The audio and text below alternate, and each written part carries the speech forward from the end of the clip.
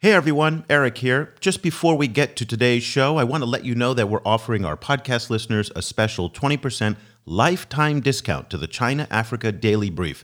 Now, that's the newsletter that Cobus and I produce every day that provides the most comprehensive digest of everything China's doing on the continent and now increasingly throughout the global south. To get that discount, just go to chinaafricaproject.com/subscribe and use the promo code podcast at checkout. Once again, that's chinaafricaproject.com/subscribe. The China in Africa podcast is brought to you in partnership with the Africa-China Reporting Project at Wits University in Johannesburg.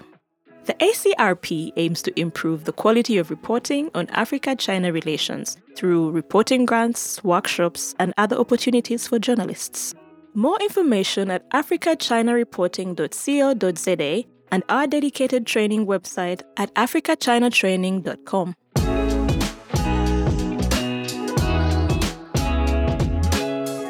Hello and welcome to another edition of the China in Africa podcast, a proud member of the Sinica Network from SupChina. I'm Eric Olander, and as always, I'm joined by Cobus van Staden, the senior China-Africa researcher at the South African Institute of International Affairs in Johannesburg, South Africa.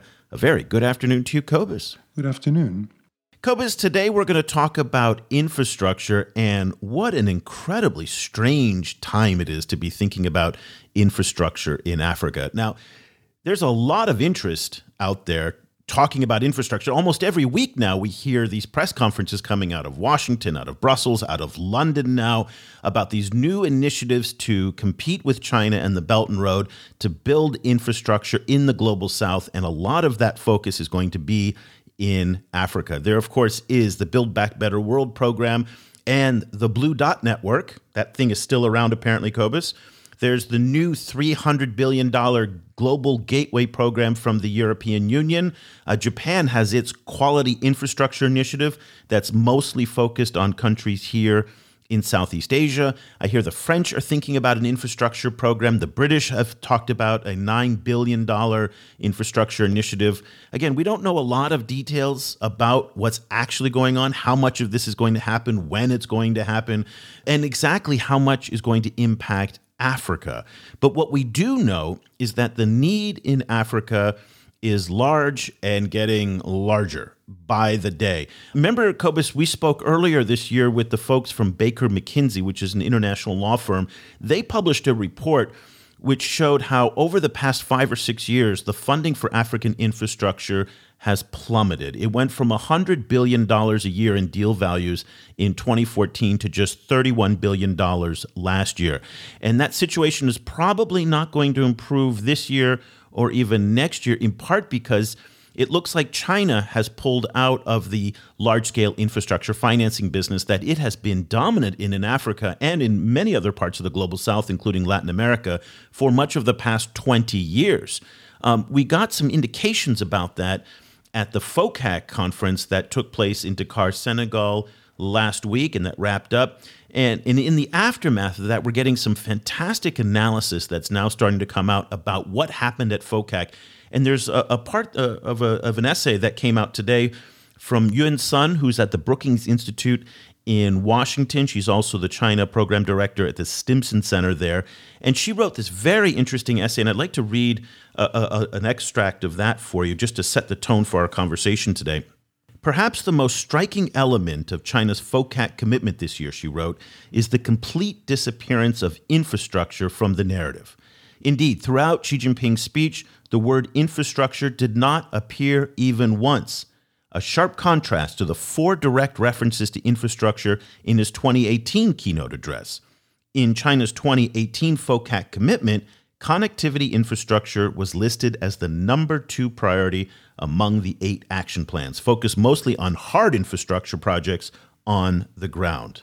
So, Cobus, there we have it. The pullback from China on infrastructure, the need is tremendous. Where do you think we stand right now in this infrastructure debate? I think we should tread carefully wherever we're standing.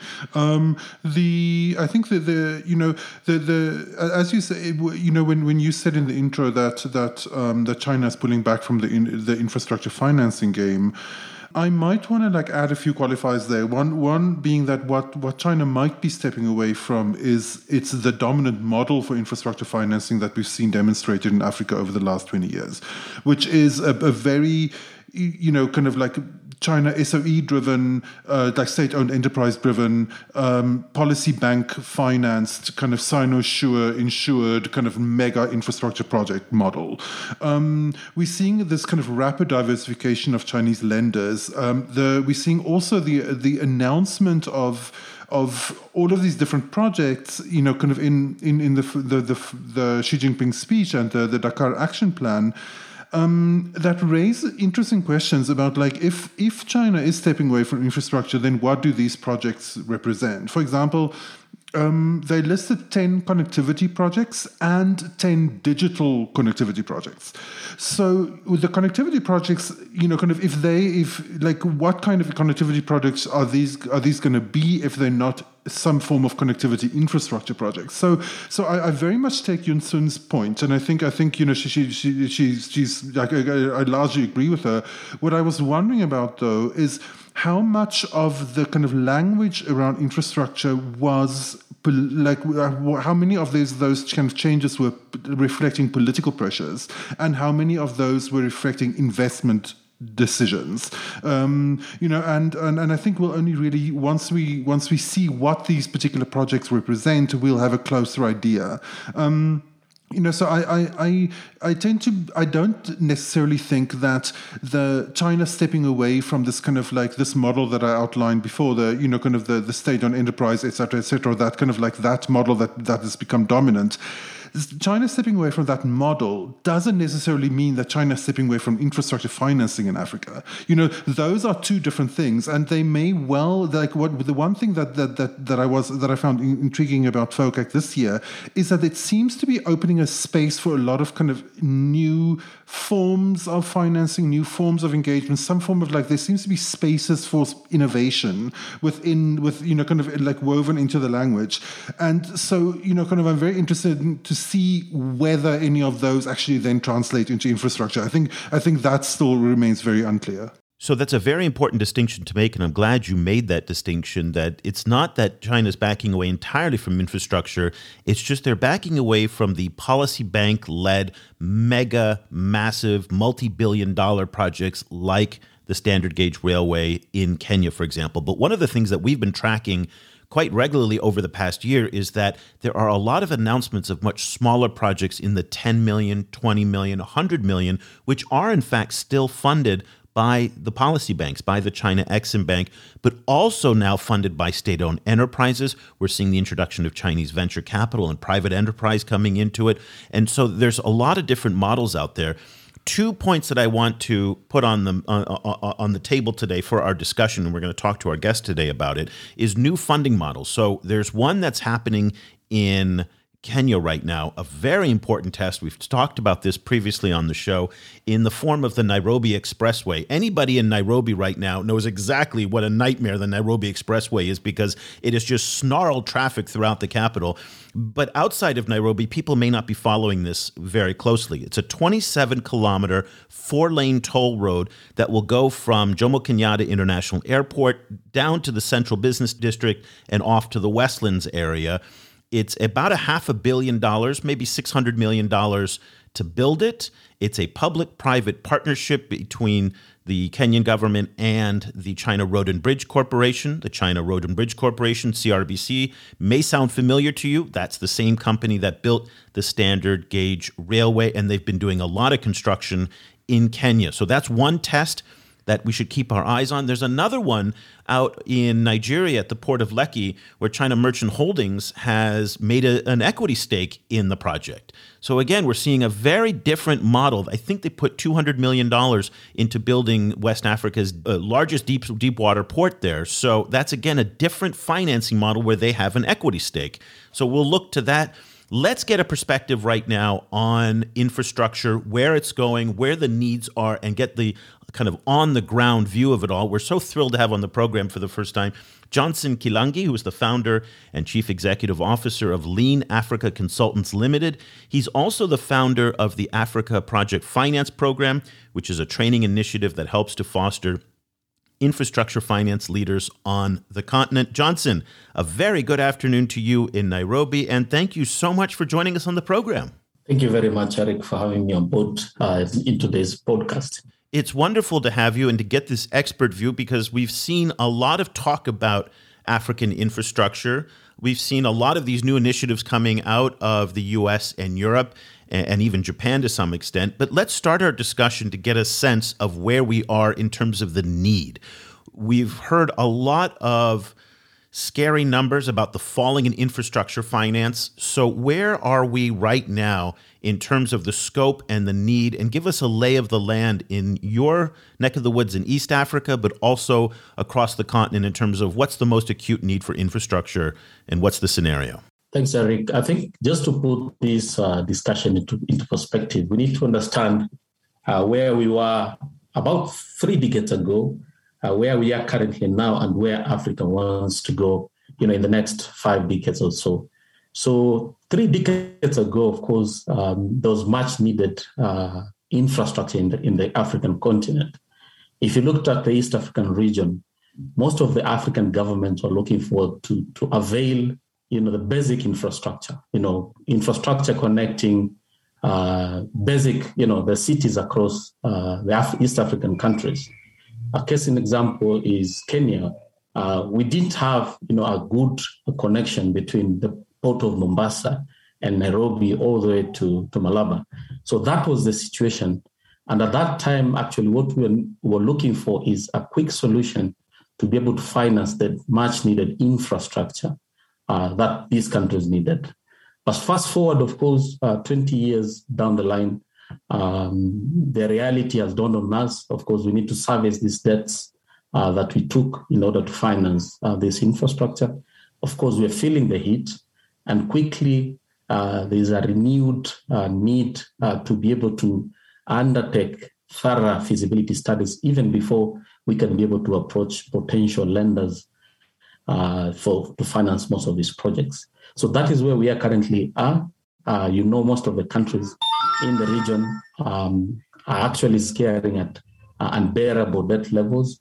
And this is majorly because most of these countries had hugely borrowed to finance infrastructure, especially the road, railway, and water transport. So going forward, what I expect to happen is that most of the countries now are a bit cautious because there's need for us to be sure what kind of investment we need to borrow to be able to finance our projects. And that is why you see there is more focus into the private participation in infrastructure projects so that governments can be able to breathe and allocate more of the budget to other much pressing needs, especially around health, water and sanitation. So that is where we are. That is where we are going as the region. And this is purely from my personal perspective. COVID-19, of course, came in to interrupt a lot the investment strategy around infrastructure. In the Kenyan setup, I've seen a review of the infrastructure project pipeline. And I think that has been advised majorly because of what we have been able to learn because of COVID-19. You'll appreciate that yesterday, the President of the Republic of Kenya assented into law the Public-Private Partnership Bill of 2021. And the idea is to bring into place a robust regulatory framework that will give the much needed confidence to the private sector so that they can invest more in infrastructure projects going forward. So that is a signal that going forward, we're going to see less of the borrowing that we had seen in the last 3 decades, and we're going to focus more on private sector-led initiatives into infrastructure projects. But as we know, this is not it's not going to be a walk in the path. In the park, of course, it's difficult. We need to work on housekeeping issues to make sure that we inculcate a conducive environment that will attract the private sector investment into infrastructure. So that is how I look at it. Going forward, I expect to see less of flows, especially from the traditional China into Africa, because also Africa, I think China is, realigning its strategy because of a few mishaps that they've gone through in terms of the investment that they've put in the African space. I was wondering if you could talk a little bit more about this public-private partnership bill that is coming in. Which particular measures is it taking to increase private sector confidence? So one of the main highlights, and I think this will be very interesting for investors, is that for once we are going to see the subnational governments, which are the county governments, being allowed to enter into public-private partnership agreements with the private sector. So ideally, we have a chance now to identify and package smaller and more impactful projects at the county levels, which are going to be closer to the people. And I think that is a good opportunity for investors to take advantage of. And so I expect this new piece of legislation to be a huge enabler into spurring investment in the county levels. So that will go a long way into improving the lives of the people, creating the much needed jobs for the youth in the county levels. And of course, ultimately that boils down to, growth in the entire Kenyan country. And of course, the other thing is that we are going to see more and more private participation, local participation in these projects. So I expect to see more of unsolicited proposals coming from Kenyan companies or entities incorporated in Kenya to governments, of course, at national and subnational level. So that is another important thing, because one of the issues we've had before is, the inability to be able to identify innovative and impactful solutions that can be driven, especially coming from the government side. So this new piece of legislation allow more of this to come from the private side and, of course, from the local entities. And I see a lot of interest already, in trying to make sure that the subnational governments are well positioned to be able to take advantage of this new initiative that will really help in propelling investment into the county levels. You've talked about the Chinese, you've talked about the national governments and even the subnational governments. I'd like to get your take on what you think of all of these initiatives coming out of the US and Europe and elsewhere about infrastructure in places like Kenya. What's your take on Build Back Better World and Global Gateway and some of these programs? I have heard a lot about this, but my only problem is we don't see this translating into good projects in Africa. And I think one of the reasons is that we've not positioned ourselves to be able to take advantage of these pools of investment that have been packaged for, especially for the emerging markets. So there is need for Africa to quickly position themselves to be able to attract these funds. And one of the ways we can be able to do this is to be able to come up with a long-term infrastructure strategic planning, so that we can be able to send a signal out to the market that we already have a plan, a long-term plan that wants to improve the lives of Africans. That has been missing. In fact, in my opinion, what we've been doing is actually firefighting, trying to fix pieces of infrastructure in all the places, because we had a huge backlog of infrastructure to fill. So that is what we need to do as Africa. And then, of course, break that down into mid-term goals and identify strategic partners we can be able to work with. I don't think Africa is the same 3 decades ago. Slowly, there's a movement towards doing innovative projects in a sustainable way, undertaking thorough feasibility studies, because we've burnt our fingers for long. And of course, with the huge debt levels, we do not have an option. We have to make sure that we invest more in building bankable projects that can attract investment, especially from some of these funds. Of course, the issue of capacity building has been a thorn in the flesh for some time. We have complained a lot that we don't have the capacity to be able to structure good projects, but I'm seeing a lot of initiatives around trying to impact practical skills around infrastructure financing and development. You've mentioned about our Africa Project Finance Program, and the idea is to be able to build champions that can be able to influence how we conceptualize, structure, finance, and implement infrastructure projects going forward. So I see some light at the end of the tunnel. You see some good projects being implemented across Africa. Recently, there was an update that Kenya was ranked the first in terms of delivering projects financed by China ahead of time, across the entire globe.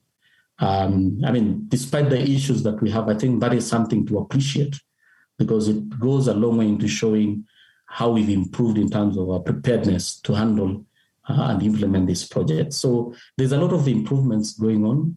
And I think this is just a signal to the potential investors.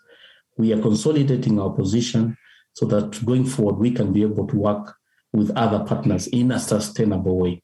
You know, in relation to the US and European initiatives, have you seen any kind of details about which particular projects they might be financing? You know, is there any kind of guidelines or any kind of indications emerging at the moment that would allow governments in Africa to position themselves in order to bid for some of this money, or is that still lying far in the future?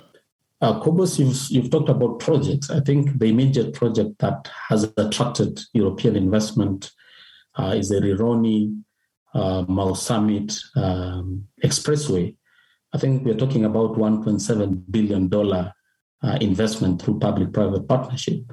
And the idea is to open up the entire of the East African region by enhancing connectivity.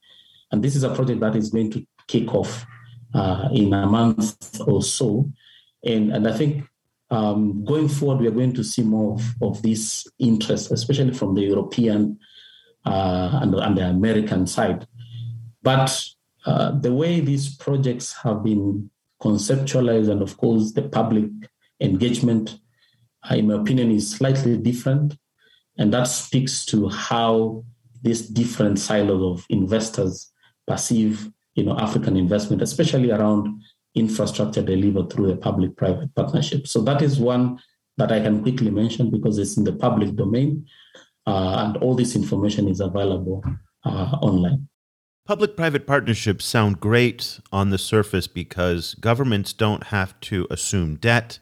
The risk is spread out a little bit more, and it's very appealing, especially right now when debt levels in many African countries, including your own, are running very, very high.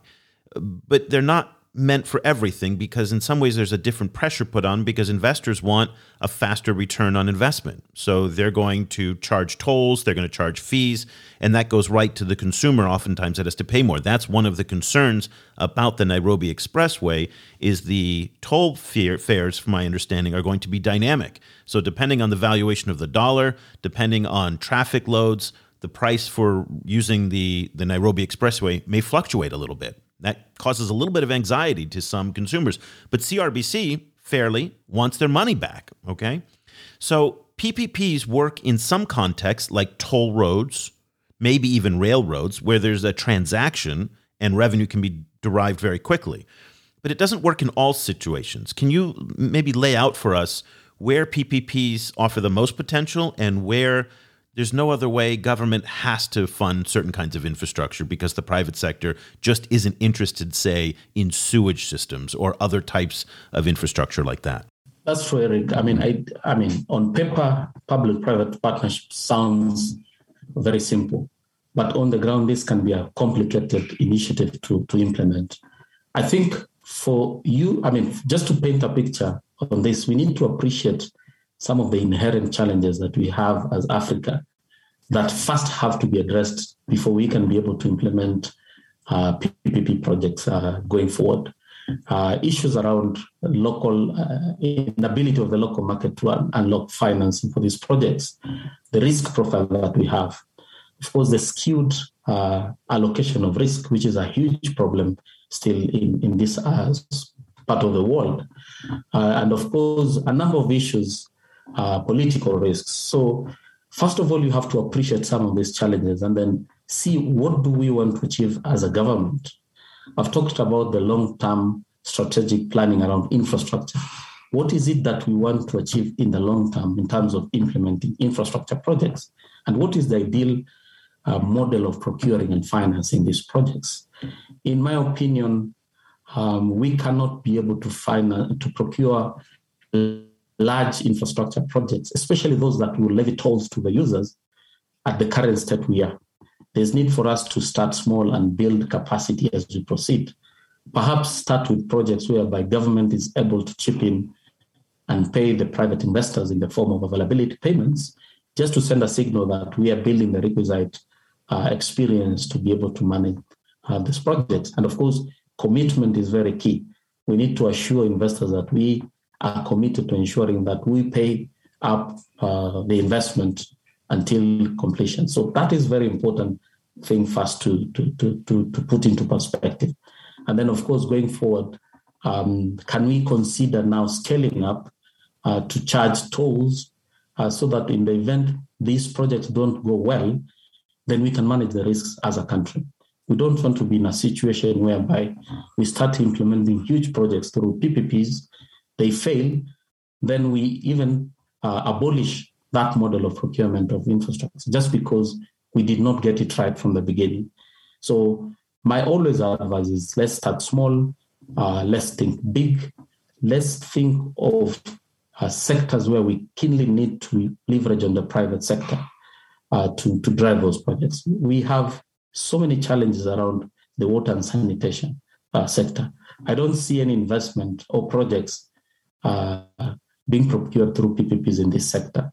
I expect to see government pumping more support so that we can attract private investment into these areas, especially in the wake of COVID-19. There's need for us to be able to avail clean and safe drinking water to the majority who do not even have access to water as we speak.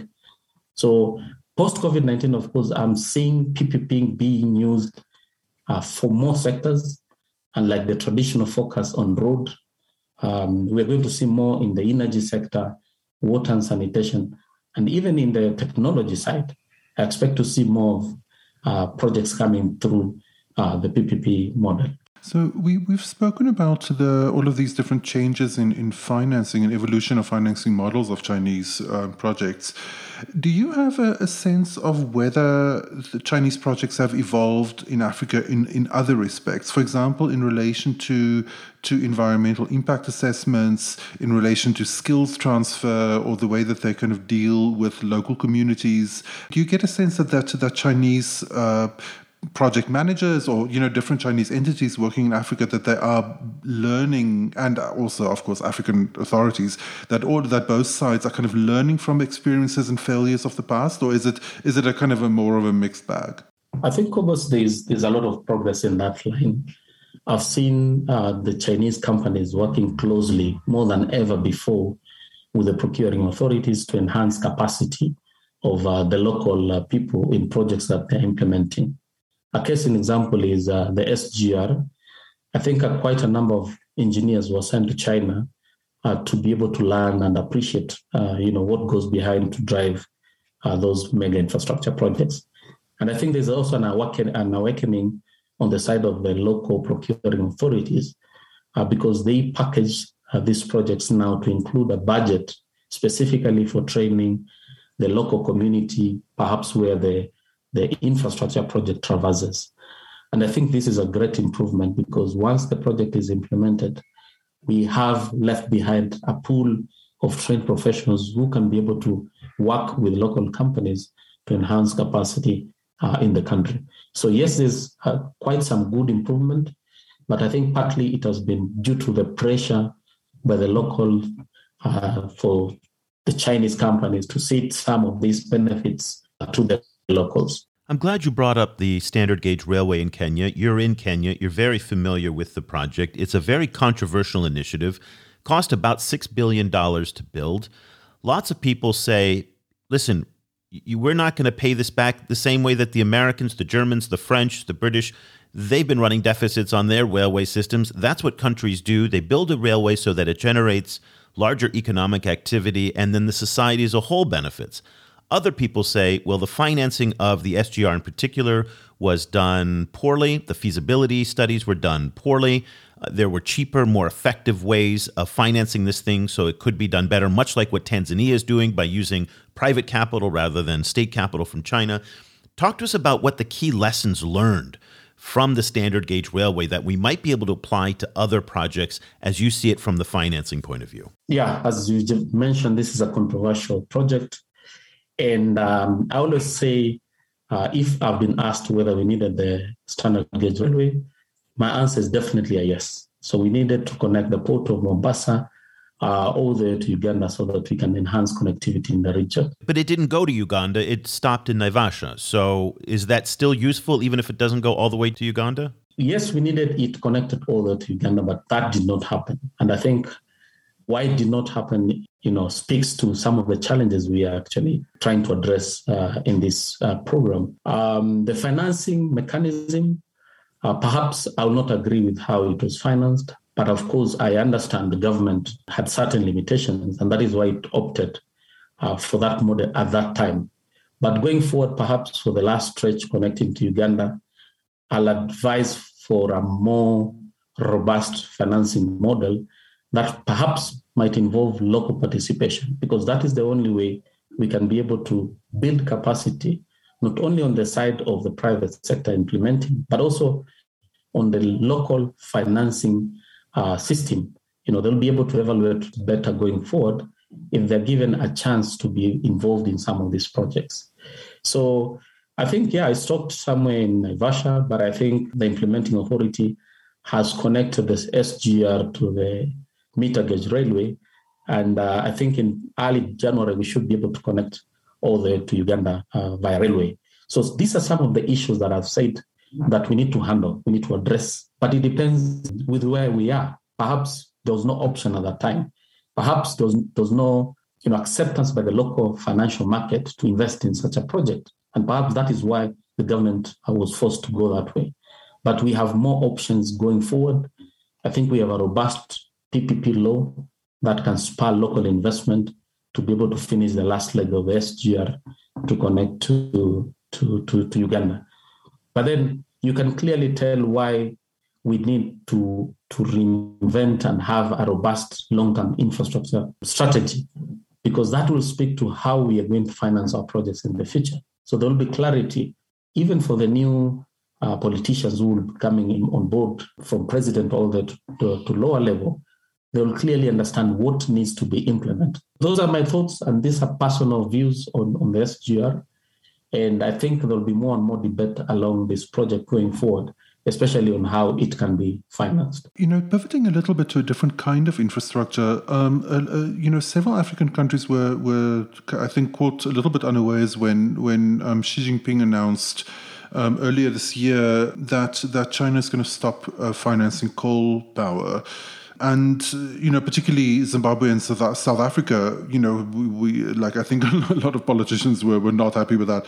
So we covered in our newsletter, we covered a recent report by the African Climate Foundation, which said that even though there's been a lot of financing from Europe, from the US, from traditional donors and from China, there's a lot of financing being allocated for renewable energy, that many African countries don't actually have projects ready to go. And so I was wondering what your impression is, about that, and about what it takes to have to develop projects and to have them ready to go when the financing train comes by. Yeah, I think the issue of coal and, of course, renewable energies is a great discussion. And where Kenya as a country stands, we are the leaders in renewable energy in Africa, and of course, eighth globally. And I think China's decision to stop funding coal, came at the right time, because as much as other countries will make noise about it, I think we all have renewable sources of energy. You can drive in Africa and you'll appreciate the weather we have in Africa. So if you don't have the sun, of course, you have wind, you have geothermal. So I think we need to push ourselves extra hard to be able to identify some of these sources so that we can be able to attract sustainable financing for these projects. So looking forward now into 2022 and maybe even into 2023, we've talked about that there are some very serious debt issues that many countries like Kenya are grappling with. So it's going to be difficult to raise money from traditional sources like the bond markets or taking loans from the likes of the Chinese. Where will the money come in the short term, or where would you like the money to come from in the short term? Where do you think it's best to finance these infrastructure needs and to help close that massive infrastructure deficit that is plaguing so many countries on the continent? I think it would be best if the politicians can speak the truth, because truth be told, we are still going to borrow. I mean, in the short term, 5 years, 10 years, we are still going to borrow, because as much as we are propelling public-private partnerships in Africa, it will take time before we can see a good size of projects through the PPP model. Of course, we need to work on the local financing market to unlock financing locally, but that takes time. So I see ourselves borrowing. So what the focus should be is to try and see how can we expand our tax base so that we can collect more and more money by expanding our economies, creating more jobs, so that we can sustain the pace that we've already created in terms of infrastructure development. Simultaneously, the flow of capital or investment into infrastructure, especially from the private sector.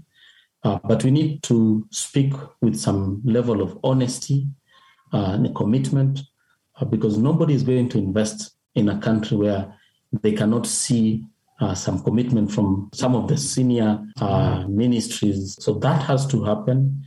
But in the short time, we are still borrowing to finance projects. And is there a big difference in terms of borrowing domestically versus borrowing internationally? I'm convinced that the local market can finance a good size of projects that we're implementing. We're talking about $100 million, $200 million, $300 million projects. These are projects that can be locally financed. The question is, how do we consolidate this local financing and channel them to infrastructure projects? I think that is the billion-dollar question that we need to tackle and enable flow of local investment into infrastructure. Johnson Kilangi is the founder and chief executive officer of Lean Africa Consultants Limited, and also the founder of the Africa Project Finance Program, a training initiative that helps foster infrastructure finance leaders in Africa. Johnson, thank you so much for helping to clear a lot of this up. It's a fascinating topic. There's a lot going on. You guys have a lot going on, and you are very active on Twitter. If people want to find out more about what you're doing and want to get in touch with you, what's the best way to do that? I think the first way is to contact us. We are very active on LinkedIn. We have the Africa Project Finance Program. You can contact us via email, info@leanafricaconsultants.co.uk. We'll definitely give them feedback as fast as possible. We are out here to create real change in Africa. We are convinced that we need to create champions who can influence how infrastructure financing is implemented in Africa in future. I love that. We'll put links to all of that in the show notes. Johnson, thank you again. We really appreciate your time today. Thank you very much, Eric. It was a great pleasure. Thanks, Cobus. Cobus, I really hope folks from the White House and people in Brussels and London were listening to what Johnson had to say and how he didn't really have an enormous amount of enthusiasm or excitement for all of these new initiatives for infrastructure spending.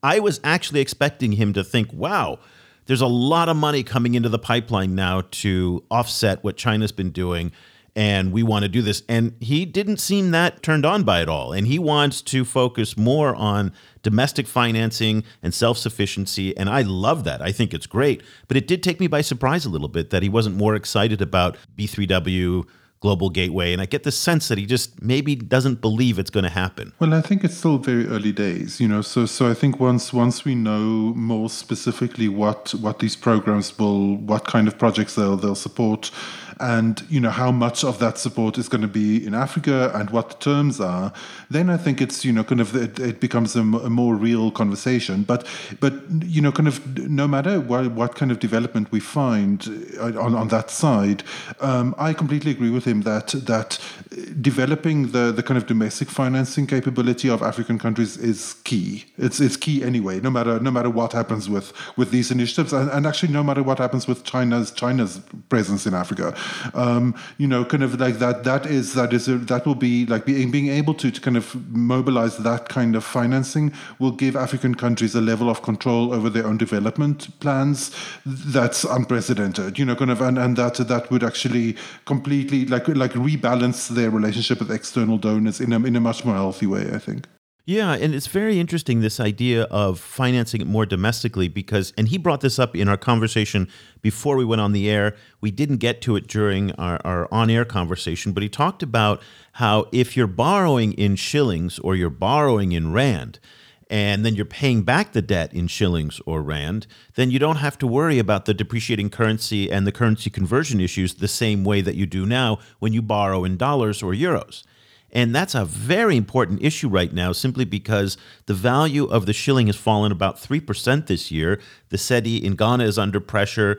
We've been reporting quite a bit on other African currencies that are under pressure. And so if these loans come in dollars, then it costs more to borrow abroad. So borrowing more domestically is great. The key question right now is that you look in South Africa, is domestic saving rates are quite low, and the consumer is under pressure. That means the pension funds are under pressure. So those pools of capital domestically are being burdened by the ongoing economic uncertainty in Africa. So I wonder if there's going to be enough capital available to be able to do that. I don't say that negatively. I'm just curious whether or not the consumer and the savings rates are sufficient to fund as much infrastructure as is needed. Yeah, I think it's a really important issue. And of course, it very much depends on the kind of time horizon one is looking at. And in the near term, all of this is so fundamentally affected by COVID.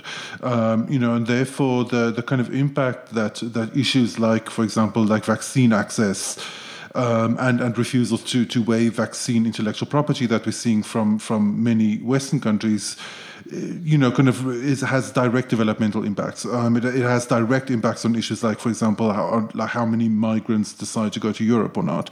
And one has to note that, not to engage in whataboutism, but one of the points that Xi Jinping made in his FOCAC speech was that they are actually willing to waive IP.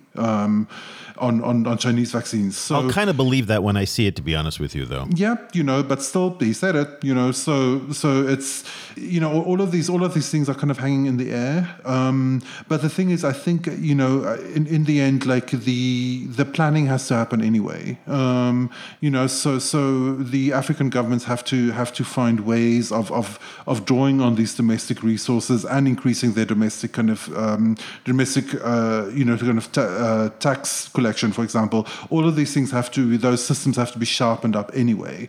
So so in that sense, I think all of these pressures are actually causing or may well spur kind of some form of like kind of domestic reform in Africa that is long overdue. Do you have any idea how Global Gateway and Build Back Better World are going to overcome the challenge of funneling billions of dollars for infrastructure into Africa, but they say they're not going to create the same debt burdens that the Chinese have? A lot of the Chinese concessional lending is quite affordable, 2%, 3% interest. We were talking to one of our contacts who does some of this finance work in China, and he was pointing out that the Entebbe airport loan that's been of such controversy over the past two or 3 weeks was a 2% loan. And it was quite low, those concessional rates. And I'm just wondering, do you have any insights on how the Europeans and the U.S. are going to funnel that much money to Africa and yet still not add to the loan burden? I just haven't figured that out. It's a very, very important and interesting question, and I have no idea. I was thinking the same thing. I was wondering, are they going to be giving more grants? Or are they going to be routing it in a different way? It's going to be fascinating. I think we, kind of as soon as we can get someone, close to those initiatives kind of on the podcast, that would be the first question I want to ask them. Yeah, it's that. And then they've talked about this transparency. They're going to be transparent. And at this point right now, neither the United States or European governments have been particularly transparent with their concessional lending or their Exim Bank loans. So it's going to be a big shift for them to open up their books. And I think it'll be fascinating for researchers to finally see what these loans actually look like. The pressure's on them to be transparent. And boy, if they are anything but fully transparent, they're going to come under just a wave of criticism for hypocrisy. So I'm hoping that we're going to be able to see something totally new in the financing space. Maybe they'll do it more like what the Development Finance Corporation's doing, DFC, where they'll make investments. So that way it's not a loan. It'll be interesting. I'm very curious to see what they come up with, because there's a lot of hype, a lot of talk, but it's going to be something that is very interesting to follow. We are going to follow infrastructure very closely in the year ahead, because this is a critical moment for so many African countries and for China as well. As China looks inward to deal with its own economic issues, it is going to be spending less, but it's going to be spending in a much more tactical way. So again, look for the themes that President Xi announced at FOCAC and in the action plan when they talked about green power, they talked about digital infrastructure. So we're going to see a lot there. As Cobus pointed out, there's going to be a lot of talk in terms of different financing sources, so not coming from the China Development Bank or the China Exim Bank, but from state-owned enterprises, private investors, from municipal enterprises, all sorts of different entities will be involved in the financing space. It's going to get a lot more complicated. One of the things that we have seen coming out of FOCAC is how difficult it is for journalists to really understand these narratives. And we've been doing good takes and bad takes. I talked about this in the last show. There are so many good takes that are coming out, and there are so many bad takes coming out as well. The bad takes are in part because people just are not informed. That is the core reason why we produce the content that we do every single day, is to help you and journalists and analysts and policymakers and diplomats and corporate leaders to better understand this incredibly complex story. So if you'd like to find out what's going on, go to our website. You can check out all the content. We have an archive of about 4,000 articles now on the website, almost 700 shows. Can you believe that, Cobus? We're getting up to 700. It's crazy. And so it's just an amazing resource for you to help you in your research. If you want to subscribe, ChinaAfricaProject.com/subscribe. Subscriptions are super cheap, super affordable, $15 a month, $149 a year. We really appreciate your support. And we also really are grateful to all of our Patreon supporters as well. We've got some cool things going on over on Patreon, a really great community. We're doing Zoom calls. We're giving updates to folks during the week. And then every Friday, there is the weekly digest that goes out to our Patreon followers there. Patreon.com/ChinaAfricaProject. Let's leave the conversation there. Cobus and I will be back again next week with another show. We've got only a couple more shows left for this year. Then we're going to have our year in review and year in preview show, and we'll take a quick little break at the end of the year for the holidays. So until next week, for Cobus Van Staden, I'm Eric Olander. Thank you so much for listening.